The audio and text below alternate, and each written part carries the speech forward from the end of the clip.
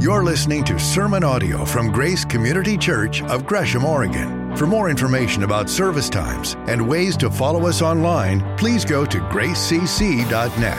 That's gracecc.net. And thanks for joining us.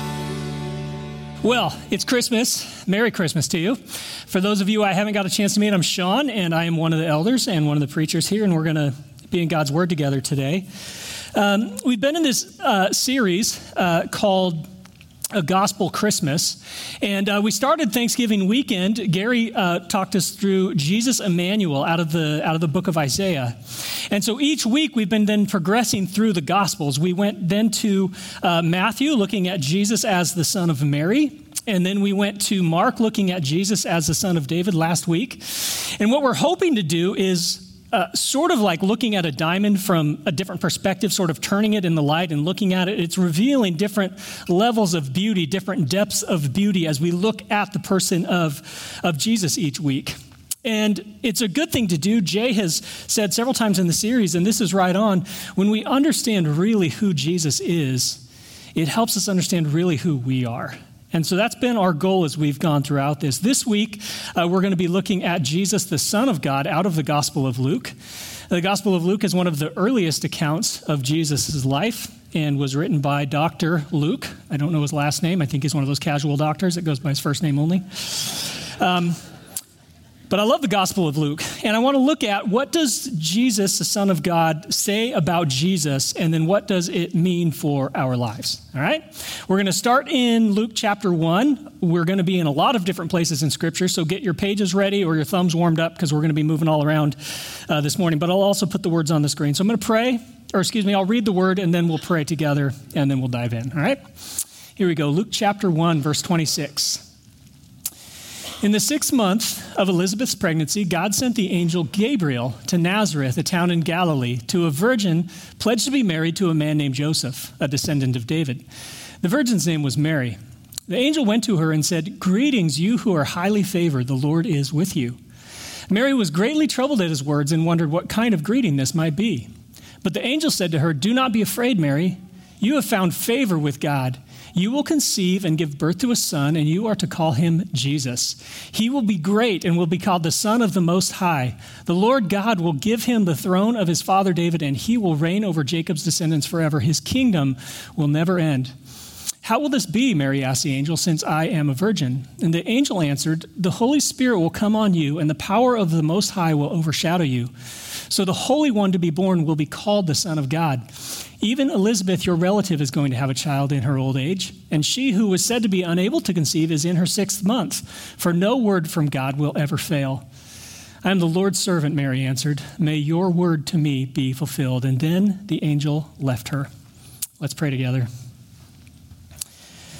Father, thank you for your beautiful word. Thank you for the time together as church family now to dive into this word and to learn more about Jesus. And Father, I invite your Spirit now. We know you're here. We welcome you here. We want you here. We need you here, Spirit. I pray you would fill me, God, with your Spirit in such a way that I would be filled up and overflowing with you, that my words, God, would be your words, that, God, you would glorify yourself, that you would build up your church this morning. And I just ask for all of our hearts to be prepared this morning, God, that your Spirit would prepare our hearts for what you want to do with us, Lord. We love you, and we thank you for this time together. In Jesus' name, amen.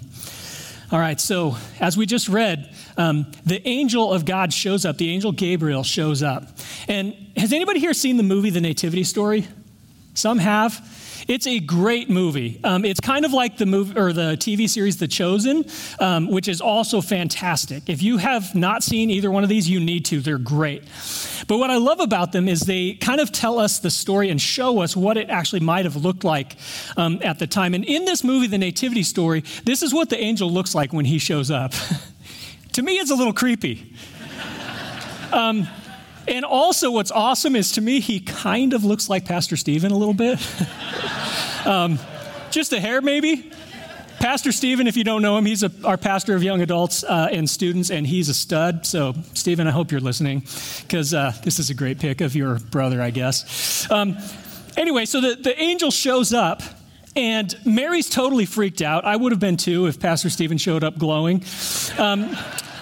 But remember what the angel said to her. He said, don't be afraid. He says, you're going to conceive and you're going to give birth to a son. He's going to be great and will be called the Son of the Most High. And then it says that the Lord God will give him the throne of his father David. This baby, Jesus, is going to be named the Son of the Most High, the Son of God.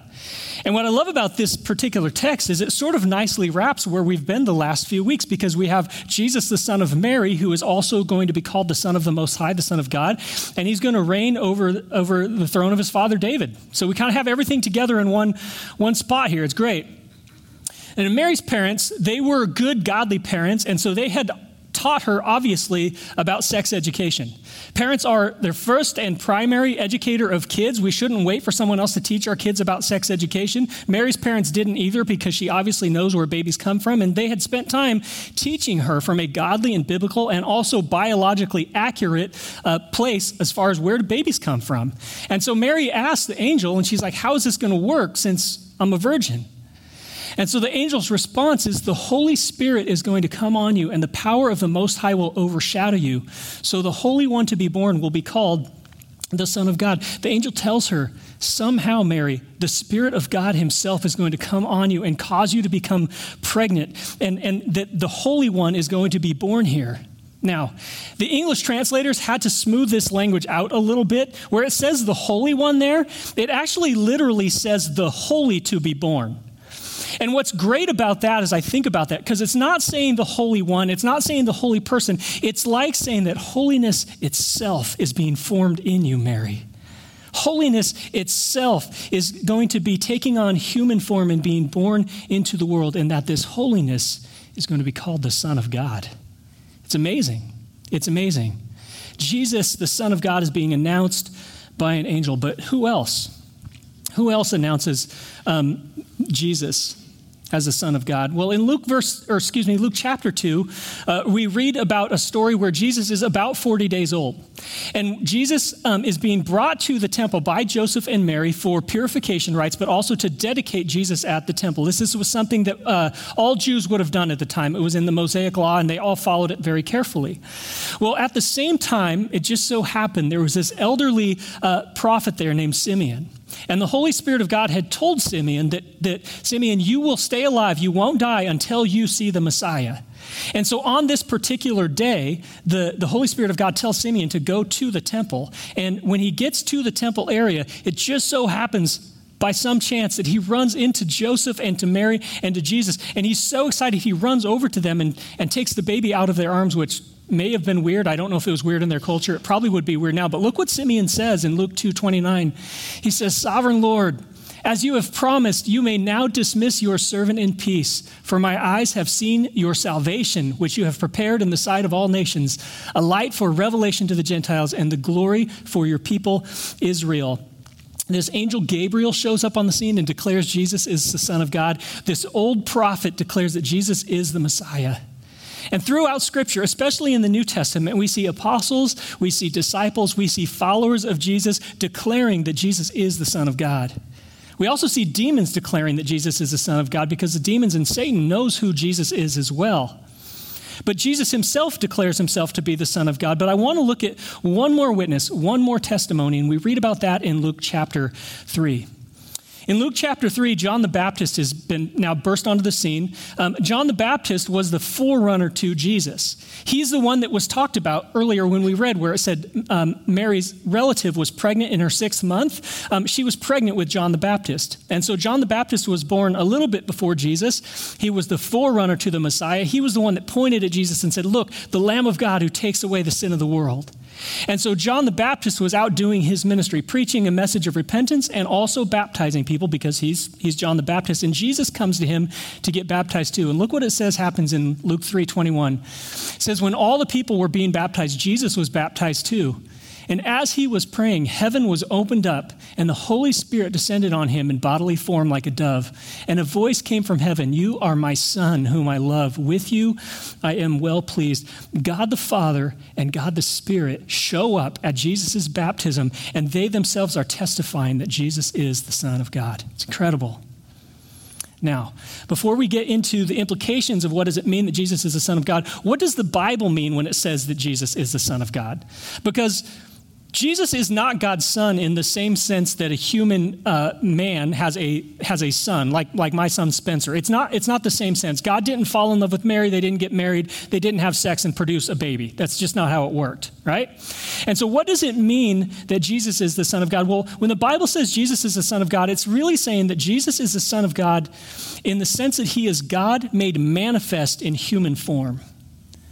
The Gospel of John helps us to see this. Look at John 1:1. It says, "In the beginning was the Word, and the Word was with God, and the Word was God." And then down in verse 14, it says, "The Word became flesh and made his dwelling among us.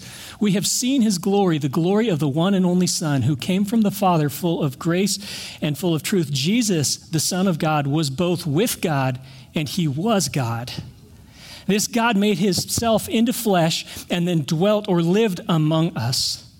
The author of Hebrews says this. He says that the Son, that's Jesus, is the radiance of God's glory and the exact representation of his being, sustaining all things by his powerful word. What this is saying is that Jesus, the Son of God, is God himself.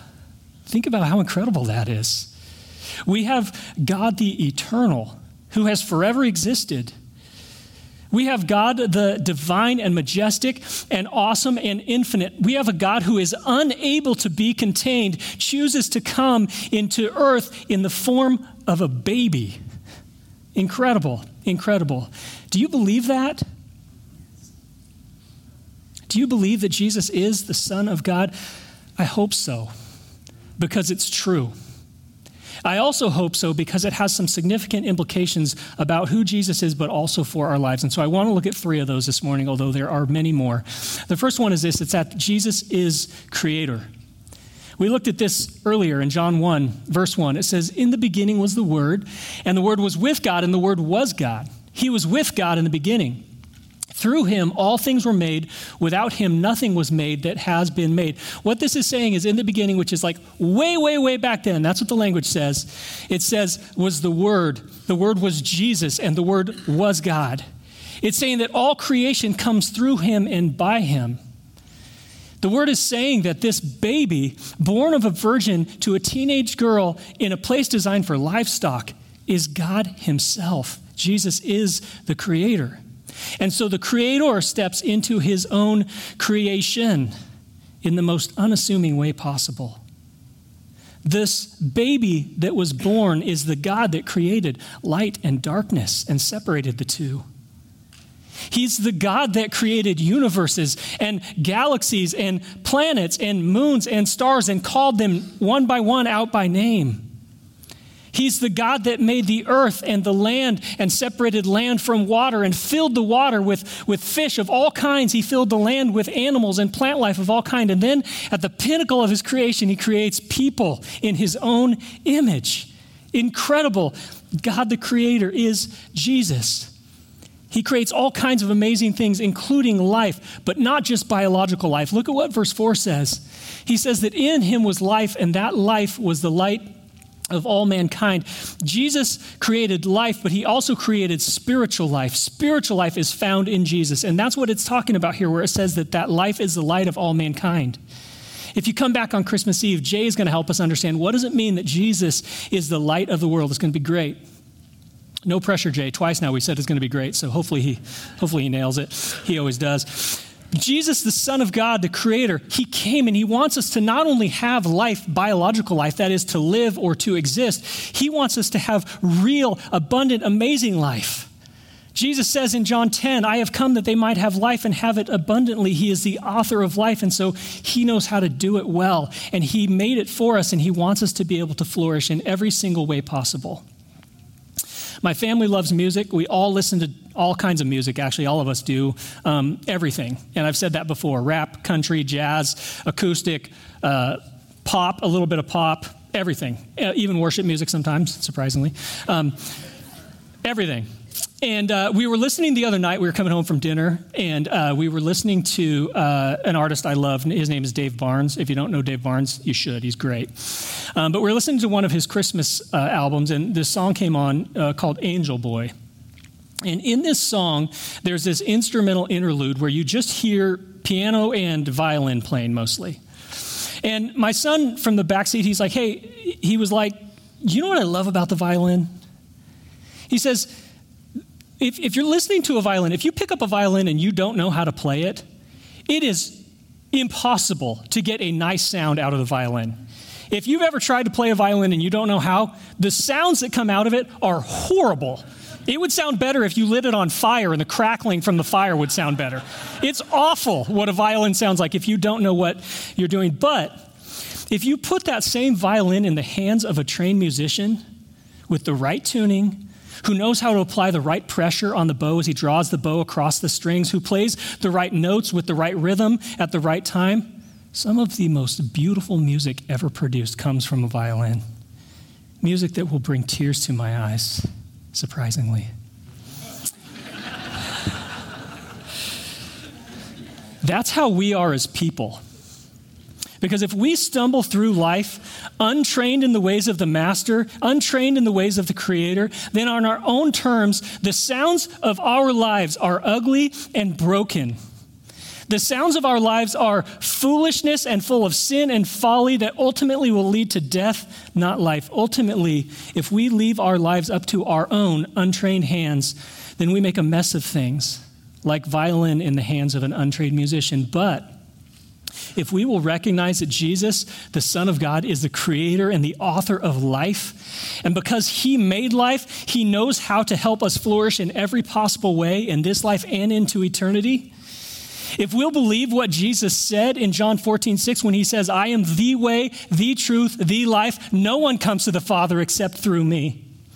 And if we will willingly, like a violin in the hands of a master musician, put our lives into the hands of the Master, the Creator, and live life on his terms, we can truly have an abundant life. Now, I'm not promising you that an abundant life in Jesus means you'll never have any problems. You will still have sickness and pain and sorrow and sadness and disease and physical death. All of those things are the universal human experience, unfortunately, because we have sin in our world.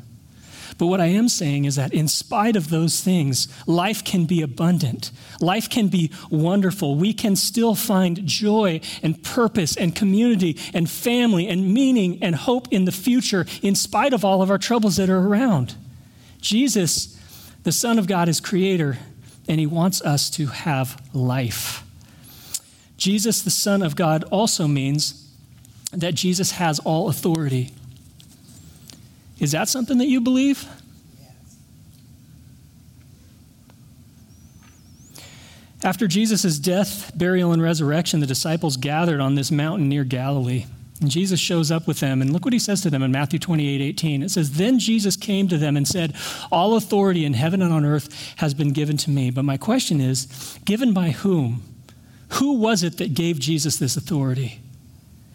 And Matthew helps us to understand earlier in his book, in Matthew 11:27, he records these words of Jesus that say, All things have been committed to me by my Father. No one knows the Son except the Father, and no one knows the Father except the Son, and those to whom the Son chooses to reveal him. And then the Gospel of John 3:35 says, The Father loves the Son and has placed everything in his hands. Jesus has all authority. Now, I was given the opportunity this fall to go on the trip of a lifetime. I got to go to Jordan and to Israel with a couple of brothers. It was amazing, truly life-changing experience for me. If you've never been there and you can get there one day, you should. It was absolutely amazing. But we started our time in Jordan, and we got to go see Petra. I don't know if everybody knows what Petra is. It's an amazing place. You got to look it up online if you've not seen it or don't know what it is, or you can watch it in Indiana Jones, but it's awesome.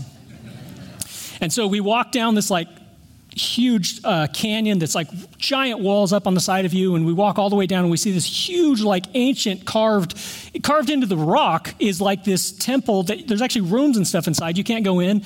It's amazing. I got to ride a camel there. The camel wrangler was a young man of about 11 years old, and he was smoking a cigarette like he was a 45-year-old dude.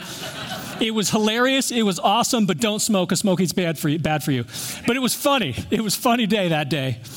And so we got to see all kinds of amazing things over there in Jordan. But then a few days later, we were then traveling because we were going to go from Jordan into Israel. And if you've traveled internationally, you know that it's a process moving through countries and between countries. And so we have this big bus full of people, and we pull up to the border crossing on the Jordanian side, and a soldier gets on the bus and walks up and down the bus and looks at all of our passports. And then gets off the bus, tells us to move forward. We move forward. I think another Jordanian soldier got on and looked at like one or two of our passports and got off and told us to move forward. But then we pulled up into this area where there's this building. And we get off of the bus. We unload everything off of the bus. I had one suitcase and a backpack, so it wasn't that big of a deal. Some of the people had like 3 giant suitcases. I don't know what they all brought, but they had a lot of stuff. So we all get off the bus. We go into this area. We run our bags through the scanner. We run ourselves through the scanner. Not like this, if that's what you're picturing. It was like we walked through the scanner. And then we go see an area where we have to all sit in these chairs and just wait in line. And eventually they call us up one by one, and we answer some questions. We show them our passport. They stamp some things. Groovy. That's Jordanian side. We're done. We load everything back on the bus. Then we cross the border. And everything is more sophisticated, and everything is a little bit more intense on the Israeli side. And so it's a similar process. I can't remember how many times we showed our passports to different people getting on and off the bus, because we did it a lot. But eventually make our way to another building where we then unload the bus again. We take all of our stuff inside with us. We get in this big line, and I think it was 1, 2, 3, 4. It was either 4 or 5 different places in there where we had to show our passport, talk to somebody, go through the whole process, run our stuff through the scanners. A couple of our people on our trip actually got strip searched. I planned ahead and just wore a Speedo because I was like, I don't want this to take a long time. I'm joking. I don't even own a Speedo, but last minute gift idea right there. Thank you. I'm afraid because Piper's going to buy me one. Maybe I'll preach in it next time if it comes in time. No, okay. Anyway, eventually through all of this process, we get into Israel. I'm pumped that we're in Israel. I had somebody take a picture of me. Here's me in Israel. Now, I learned something that day, and I also was reminded of something that day. The thing that I learned was pointed out to me by my brother Don. He's right here. He pointed out to me that when I pose for a picture, I look like a 5th grader on his first day of school. And it's true. Every picture on the trip, there I am, like, yay, first day of school. I'm so pumped to be here. Anyway, it was a good lesson. I don't know how else to pose, though. That's what I look like. So let's get rid of that picture. The other thing that I learned, or was reminded of rather, was that real authority is something that you will submit to. You will either submit to it by choosing to, and you will willingly submit to it, or you will submit to it because you are forced to. There was no question there. We were submitting to the authority of the Israeli and the Jordanian government because they're sovereign over their nation. You do what they want or you don't get to go in. And if we had bucked the system, if we had not submitted willingly to their authority, it would not have gone well for us. I can guarantee that. And so my question is this morning is, are you submitting your life to Jesus and to his authority? Where in your life, what parts of your heart are you still holding back a little bit and not choosing to submit to Jesus as authority in your life?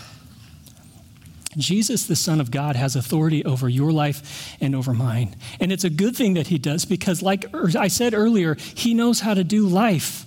He knows how life works the best. And in him and in his ways, we find the best kind of real abundant life that all of us are looking for. He has the authority to decide what is good because he's God and we're not. And so he alone determines what is good and true and beautiful and pure and lovely. He alone, as God and all authority, gets to decide how he wants to be worshiped. He has the authority to tell us not only what to do, but how to do it. He does this in many ways. A couple of them, though, are one through his beautiful word, through his commands inside of his word. But also in his word, when we read about the life of Jesus, we read about a God who is showing us by the way that he lived, by this God stepping into his creation, how we should live. Because in the person of Jesus, he shows us how to love, how to serve, how to help, how to be generous, how to be kind, how to build community, how to have a real kind of family. Jesus shows us all of these things in his life.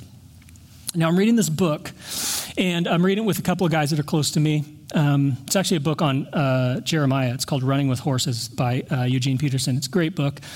But in this book, the author poses this question. If you were stranded on an island and could only have one book with you, what book would it be? And some of you may have thought about this before at times. Some of you Maybe it's a work of Shakespeare, because Shakespeare had this uncanny ability to help us understand and experience human emotion. And so if you're alone on an island, maybe you want to remember what interacting with other humans felt like. Maybe others of us don't like old classic works, and so we're more sort of modern novels. One author that I love, Vince Flynn, he writes about this character, fictitious character named Mitch Rapp, who is the top CIA counterterrorism operative, and so he goes all around the globe saving the world, and really high body counts in these books. They're really entertaining if you're into that sort of thing. Some of you are like, that sounds horrible. Well, maybe if that's not your speed, maybe Jane Austen's Pride and Prejudice is more your speed, because you want to hear about life and love and culture and the tensions in society in 19th century England. Any would really probably be a good choice for entertainment purposes, but if you were stranded on an island and you were wishing that you were home, maybe a better choice would be Canoe and Boat Building by W.P. Stevens. Right? I mean, if there you are on the island and you want to get home, why not have a book that is written by an authority on boat building that can help you get home? Jesus, the Son of God who has all authority, wrote a book and he gave it to us. It's called the Bible. For us who are stranded on a planet that is not our ultimate home, it's the perfect manual for us to read and to learn about and to see the life of Jesus on display to show us how to live an abundant life. It's the perfect addition, God-breathed, useful for teaching, rebuking, correcting, and training to show us how to be righteous. It is the perfect addition with its pages are filled with spirit-saturated words. I think Matt Patrick taught me that phrase, spirit-saturated words, commands, wisdom to help us see how to worship and love and serve, and most importantly, how to get home with Jesus and with the Father, with the Spirit, and with the family of God, where I believe all of our hearts truly long to be. And so the question is this morning is, how much time do you spend diving into and absorbing this incredible gift to us? Lots of us spend a lot of time on social media, hours scrolling through Instagram and Twitter feeds, hours spent looking at videos and content on TikTok. Some of you are trying to master the latest dance, you know. Lots of time spent scrolling through Facebook feeds. Maybe social media is not your thing. Maybe you're on news feeds, so CNN or Fox, whatever your flavor is, that's what you just consume constantly all day long. Others of you are into sports, so it's all about sports. You watch sports online, you read about sports, you watch sports on TV, you listen to sports radio. You're just all about sports, podcasts, whatever. Maybe this Christmas it would be a good time to evaluate everything that you're taking into your heart and into your life. Now, I'm not saying that you should never be on social media, news, sports, whatever. I'm not saying that you shouldn't be on those things sometimes. But we have the very words of our King of Kings and Lord of Lords available to us. We have his beautiful Spirit to help us learn from him, to help us see from him, and he is the ultimate authority. And so, are you leaning into his authority? Are you leaning into his word? Are you leaning into his ways? Are you leaning into and submitting your life to his authority? Or are you slouching away from him? And maybe even worse, pulling away from him?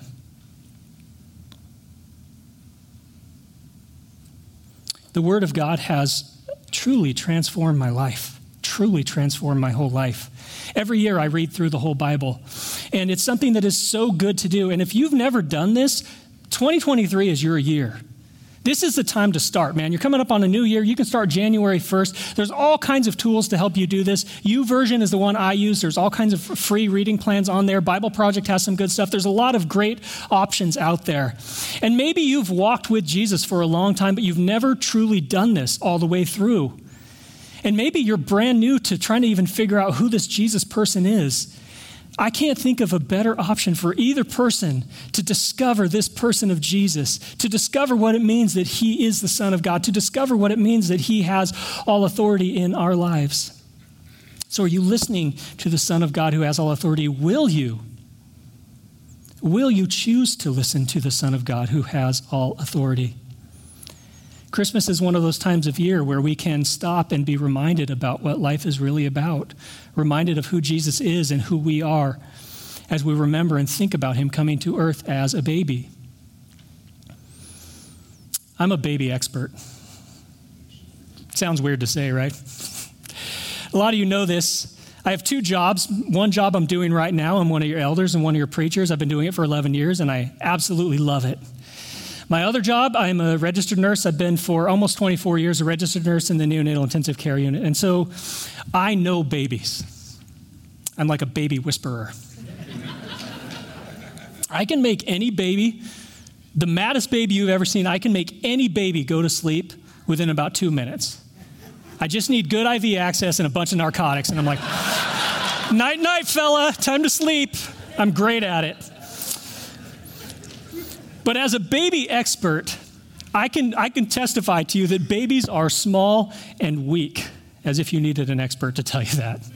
I've had a few fights with some babies, trying to put an IV line in them. They're fighting me. I don't know why. It's weird. So some are a little bit strong, but ultimately babies are weak. And some of us love to think about Jesus as a baby.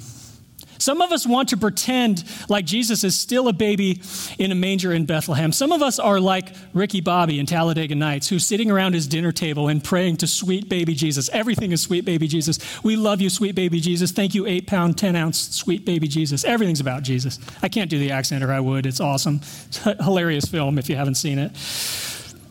But I think some of our tendency is to do that because it's easier to think of Jesus as a baby because babies are weak. They are not a threat to us. They can't offer us any help either, but they're not an authority figure in our lives. They are totally dependent on us. Luke 2 talks about Jesus as a baby after he had been born. We read about it a little bit earlier when we were lighting the candles. It says that there are shepherds living in the fields outside of Bethlehem, keeping watch over their flocks at night, and an angel shows up to them. They're totally freaked out. But remember what the angel said. Verse 10, it says, the angel said to them, "Don't be afraid. I bring you good news that will cause great joy for all the people. Today in the town of David, a Savior has been born to you. He is the Messiah, the Lord. This will be a sign to you. You will find a baby wrapped in cloths and lying in a manger." And suddenly a great company of the heavenly host, that's more angels, appeared with the angel, praising God and saying, "Glory to God in the highest heaven, and on earth peace to those on whom his favor rests." Jesus, the Son of God, came as a baby, but he didn't stay a baby, and that's a really good thing that he didn't. Worship team, if you want to come up, we're going to get ready to worship again here in a minute. But the baby Jesus, the Son of God, the Son of Mary, the Son of David, he starts out in the manger. His skin is new. His skin is warm like a newborn baby is.